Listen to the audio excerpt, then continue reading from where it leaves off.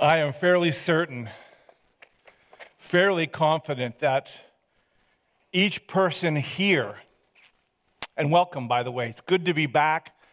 We can have a maximum of 150 this service, 150 at the 11 o'clock service, so please come. We want you to come out, and things are looking good for the summer. We're excited for it, but I am quite certain that every person here has done something in their past that they regret.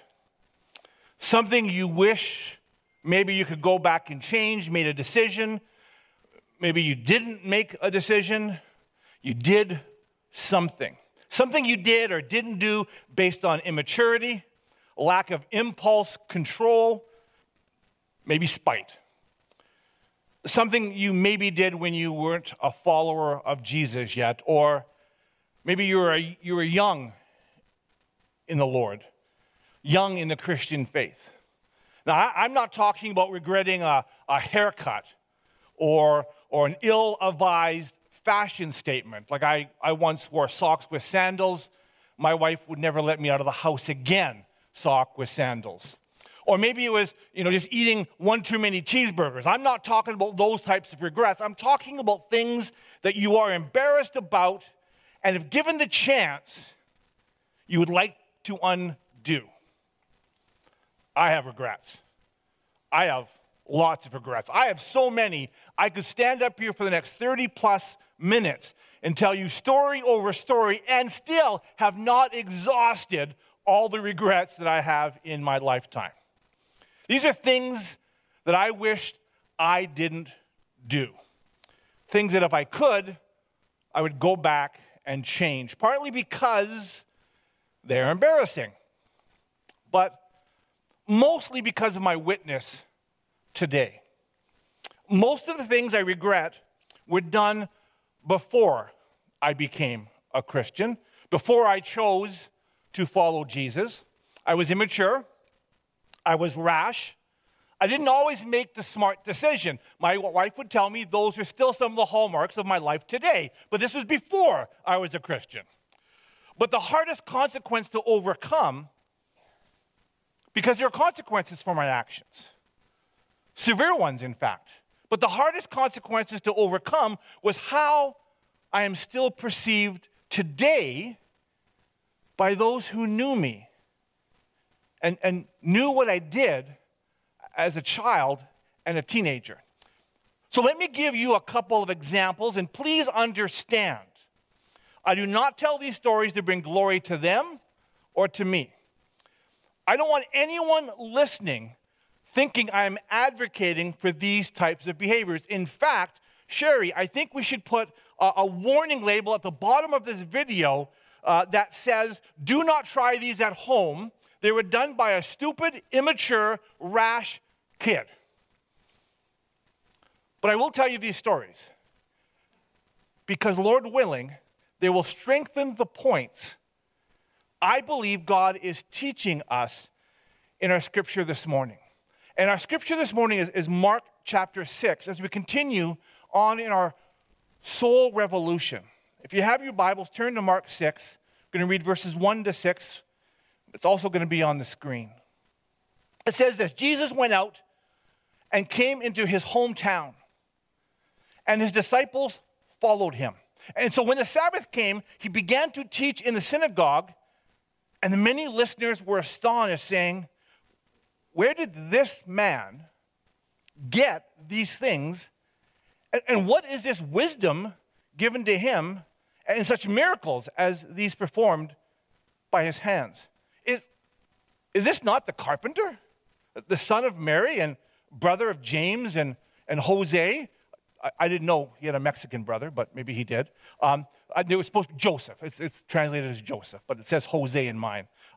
James and Jose and Judas and Simon, are not his sisters here with us? And they took offense. They took offense at him. Jesus said to him, a prophet is not without honor except in his hometown and among his own relatives and in his own household. And he could do no miracle there except that he laid his hands on a few sick people and healed them. And he wondered at their unbelief.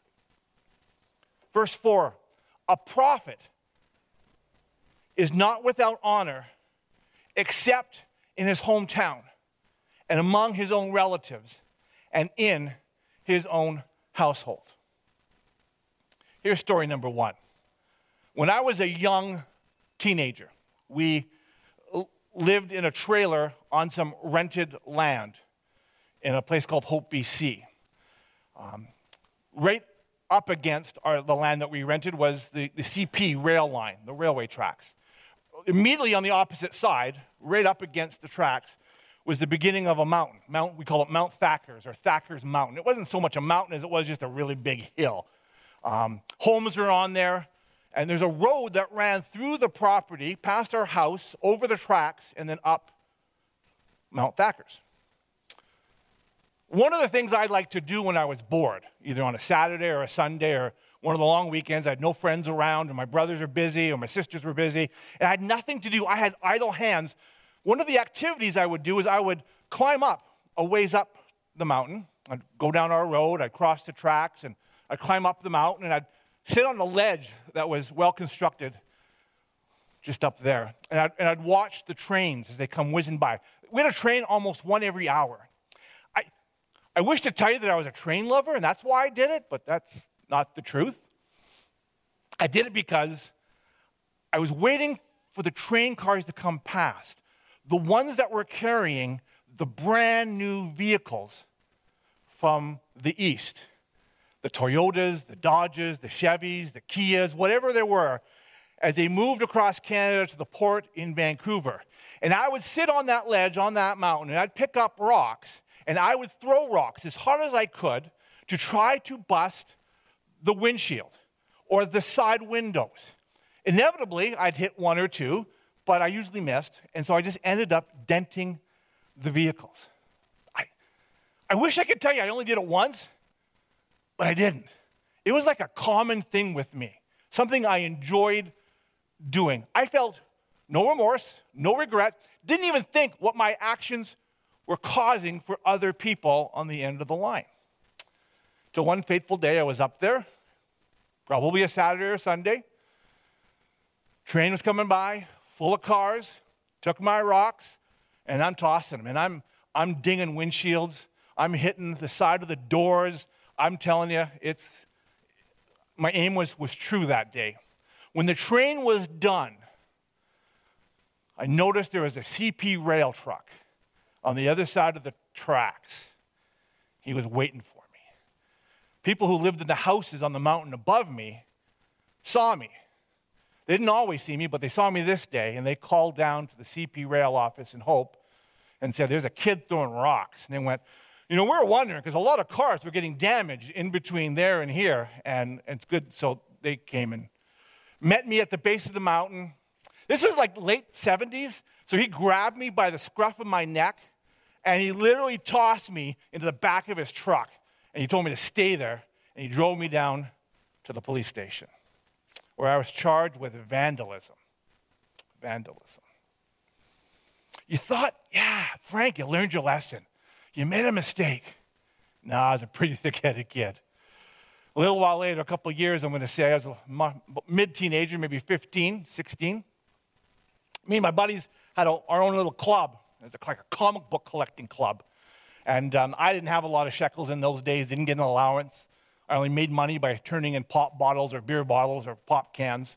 My friends all had an allowance, but we decided to form this club and buy the most expensive comic books that we couldn't afford on our own, and then we'd share the comics and pass them around the group. And there's a whole list of ones that we couldn't afford but we wanted to get. And so we're thinking of ways of how we could earn money. How can people who are young in the summer earn money? We didn't think about mowing lawns or collecting more bottles or doing chores or getting a job. No, we decided to come up with a quick get-rich scheme. To be honest, it was my idea. I confess it. It was my idea. Our school had been going door to door, raising money for some charity. It was, I don't know, orphans because of leprosy, or I don't know, blind kids in Africa. I don't know what it was. I can't remember. But the whole city knew, the whole town knew we were collecting money. And so I said to my buddies, I said, hey, let's make our own jars. And so at the age of 15, we, masterfully crafted our own labels and wrapped them around old, like, jam jars, and we made up a fake charity. Nobody could tell the difference. It was perfect. That was awesome. And we went door to door, and people gave us money. Now, I'm not talking 10s and 20s. I'm talking nickels and dimes. And we're filling these jars up, but it still wasn't getting full enough. We wanted more money. So then I had a great idea. I said, guys, I'm Catholic. You guys aren't. I know where the nuns live. There's a house where all the nuns live together, and I think it's church law that if we go there, they got to give us money. And so off we went to the nun's house. We knocked on the door, explained who we were. Oh, yes, young Francis. My name's Francis, by the way. Young Francis Peter, good to see you. That was the nun, by the way. That was her voice. That's how I remember it. Told her what we were doing. Oh, that's really good. I don't know why she had an accent. I don't think she did. And she said, just wait there. I'll get Mother Superior. So she went off, got Mother Superior. Mother Superior comes out, and she's talking to us about this charity. And we're talking back and forth. What I didn't realize was they were stalling. The other sister was calling the school, one of the teachers, to verify whether our authentic-looking jars were authentic, because they weren't. And so then a signal was given, I think, and Mother Superior invited us in for lemonade and cookies. And I'm like, oh, we're going to score big, guys. Like, it's a lot. They're going to have to give us the money, and then we can go buy our comics. So we're eating our cookies, drinking our lemonade, talking about life and this charity and all this kind of stuff. And then there's a knock on the door, and there was the constable from the RCMP detachment in Hope. The nuns didn't buy our authentic-looking jar and had called the police, and the police had come and picked us up and took us down to the shop. And we were all charged with fraud. So there were immediate consequences for these actions. I lost all my friends. No parent would let any children my age play with me, hang out with me. There was also an extreme loss of trust within the school and the community. I couldn't get a summer job for years. I was not allowed to, when you're in band and you sell chocolates door to door, yeah, I was not allowed to sell chocolates door to door. Girl Guide cookies, I wasn't in Girl Guides, but if I was, wouldn't be allowed. You know what I'm saying? And now there's a third story I could tell, but I'm not going to. And that third story would further alienate me because it painted me as a bully, as a pig-headed bully. And so an already difficult child in teenage years became even more difficult because of my rash, immature actions. And to this day, I can go back to my hometown, Hope, BC, and people will still say to me, hey, Frank, do you remember when you did ... My witness today is impacted by my actions of the past. Because my family knew me. Because my friends and my community knew me. They may not know me today, but they knew me then, and that's what they remember. The old Frank. And so my gospel words bounce off of them like a seed when it hits cement. Now, Jesus, it appears in our scripture, had a similar problem. He shows up in his hometown of Nazareth. He brought his 12 disciples with him. I don't know, maybe he wanted to show off his old hometown where he had the winning touchdown. Who knows? But he wanted to show off the town to his friends. He wanted to show them where he went to school, where he grew up, where his father Joseph had his carpentry shop. And so when it came to the Sabbath, Jesus took his 12 disciples and he went to the synagogue. The synagogue that he likely grew up in. But Jesus wasn't a passive listener. Instead, he stood up and he began to teach, the scripture tells us. And scripture says the people were astonished. Astonished. They were astonished not so much by his teachings, but because of who was giving the teaching. It was Joseph's son, the carpenter. Who does he think he is, trying to tell us what we should believe and not believe. Look at him, feeling so special about himself. Who does he think he is? We know the truth. His sisters are right here. His brothers are right here. His mom is right here. We know who you are, Jesus. You've lived amongst us for 30 years, and you did nothing here except for build things with your father. And now you try to come back here to our synagogue with a group of your friends, your own disciples, and you stand up in our synagogue and you try and teach us like you're some sort of prophet or some sort of priest. We know you're just a carpenter. So that's why we get to verse 3, and it says, and they took offense. They took offense at him. Jesus was born without sin. He lived in that town for 30 years without sin. He ministered for 3 more after that without sin. Jesus did not throw rocks at train cars, nor, have it on good authority, nor did he defraud a bunch of nuns. Yet still, his friends and his family took offense at him. Why? Because they remembered who he was. He was the son of a carpenter. Because they remembered who his family were. They were common, everyday, ordinary people who had a set of parents who had a questionable birth before they got married. Because they couldn't reconcile who he once was to who he now says he is. So they took offense at him. You know, when I've returned back to my hometown of Hope or visited with my family and tried to share the gospel, the good news of Jesus with them, they all, at one point or another, took offense at me. They would ridicule me. They scoffed at me. They mocked me because they remember who I was, who my family was. And they can't reconcile who I was with who I now say I am. And for Jesus, in verse 5, we're told he could do no miracle there, except that he laid his hands on a few sick people and healed them. The atmosphere in Nazareth was so toxic for Jesus that he had difficulty performing any miracles in his hometown of Nazareth, save for healing a few sick people. You know, I was invited to speak at a camp in Chilliwack. Tina's uncle actually is now the director there, but I don't think he was the director when I was invited. It was 20 minutes outside of the town of Hope. It's called Cherish Camp. And while I was there teaching, local pastor from Hope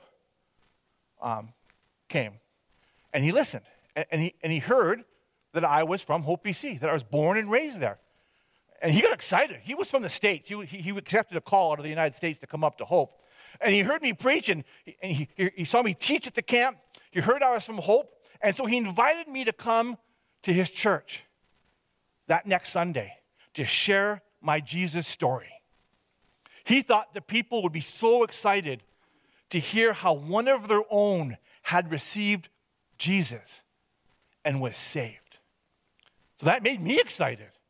I was going to be able to share that the old Frank was gone and the new Frank was here, all because of the wonderful, saving, transforming power of Jesus and his gospel of good news, his gospel of salvation. So I was excited. I was going to be able to share who I was before I met Jesus. I would share how I had actually met Jesus. And then I was going to share how Jesus had changed me. What an opportunity this was. So I arrived early that Sunday, hoping to sit in on their adult Sunday school class, do some meet and greet with folks whom I had known since I was a child. Teachers, principals, police. I was received by the pastor who took me into his office, sat me down, and he told me this. He said, unfortunately, the deacons of the church had overruled him. And I wouldn't have the opportunity to share my testimony. It was being revoked. I asked why. He was told by one of the deacons, we know this guy. He and his family have a questionable history in town. He was a bit of a con artist as a teenager. The pastor said he fought for me to have the chance to share how I had changed through the power of God. But he was told by one deacon, it was my grade 9 teacher, a leopard never changes its spots. I haven't been back since, except for my mother's passing. Even though 40 years have now gone by, my past actions still affect my current witness in my hometown, and it used to grieve me. It used to grieve me greatly.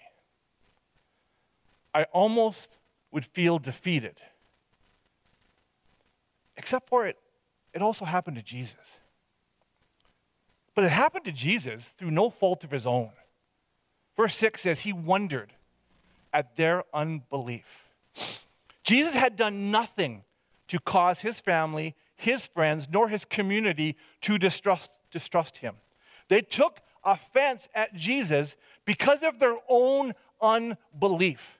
He could do no miracles, not because he was limited in his own powers, but because they were limited by their own unbelief.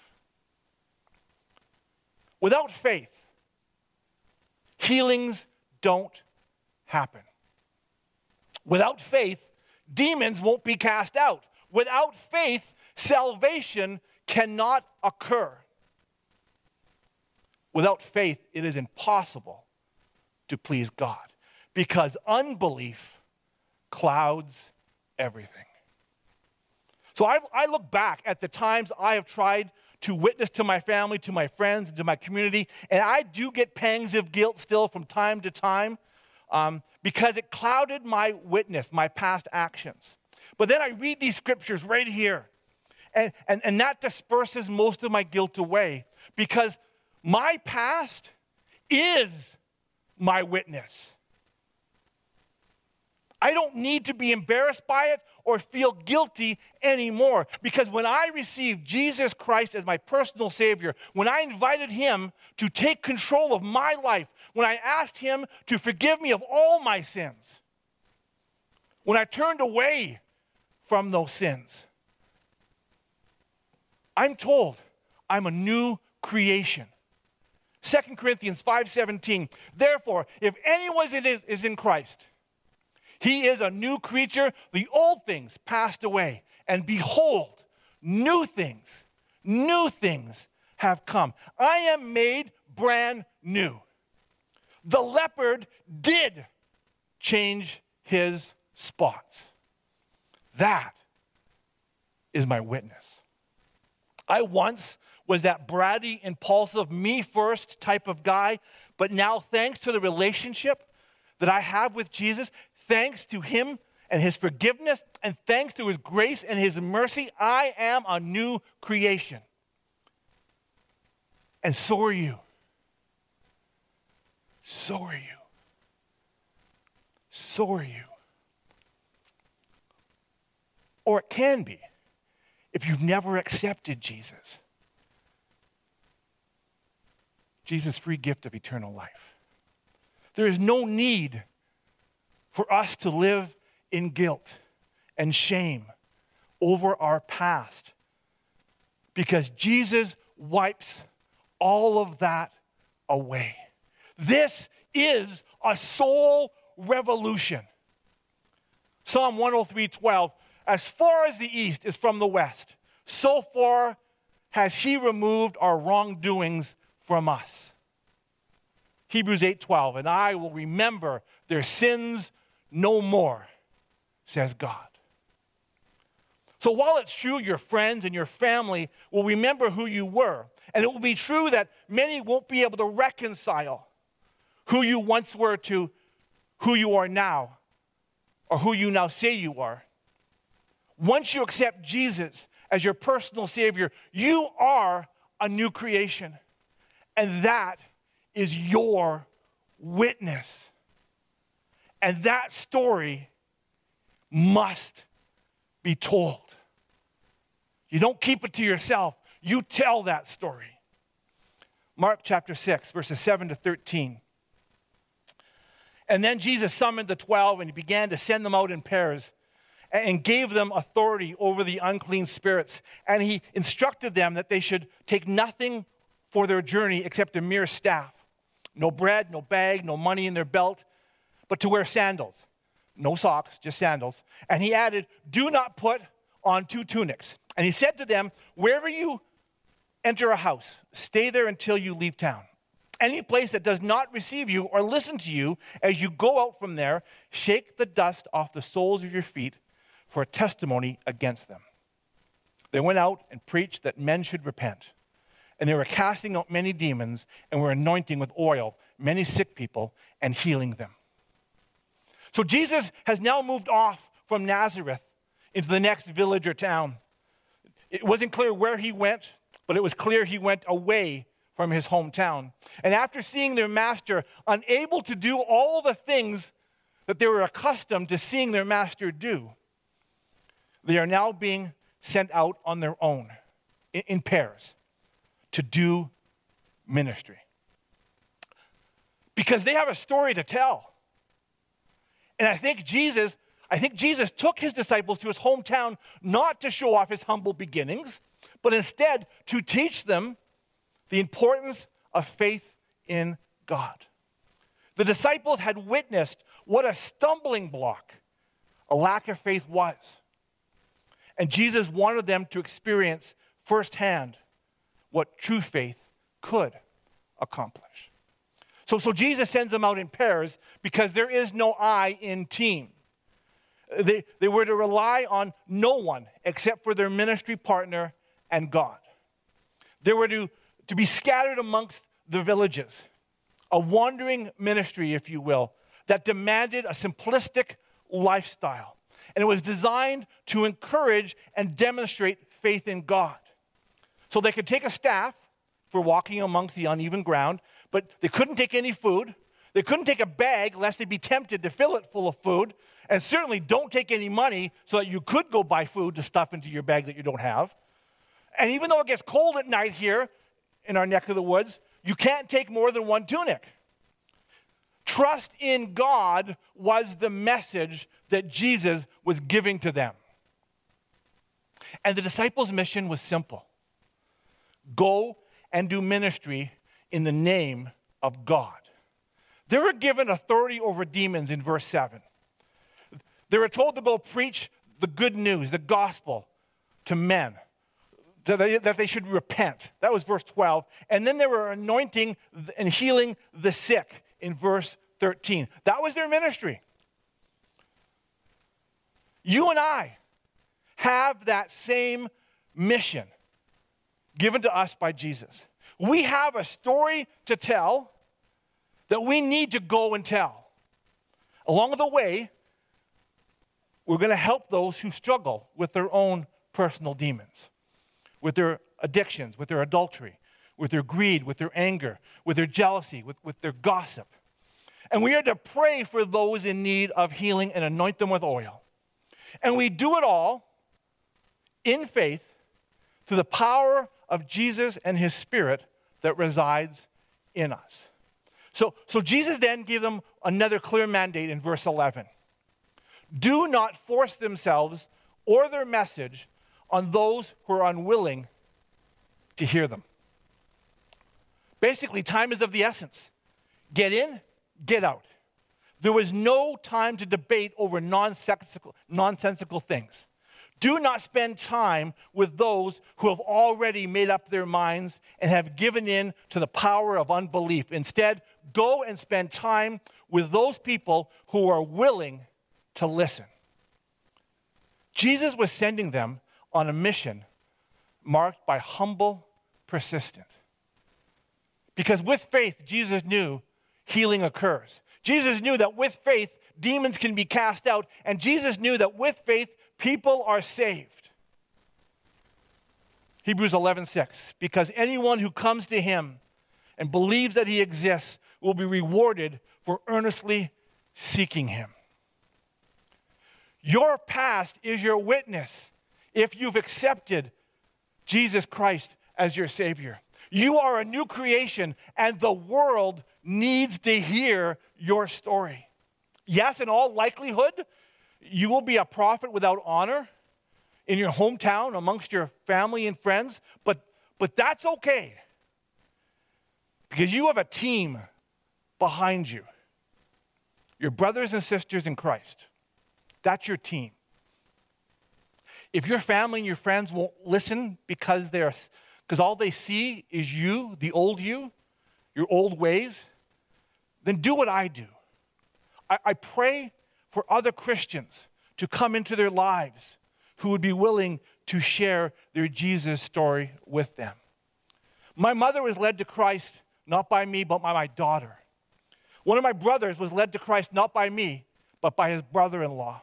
My sister was led to Christ not by me, but by a coworker. My niece was led to Christ not by me, but by a neighbor.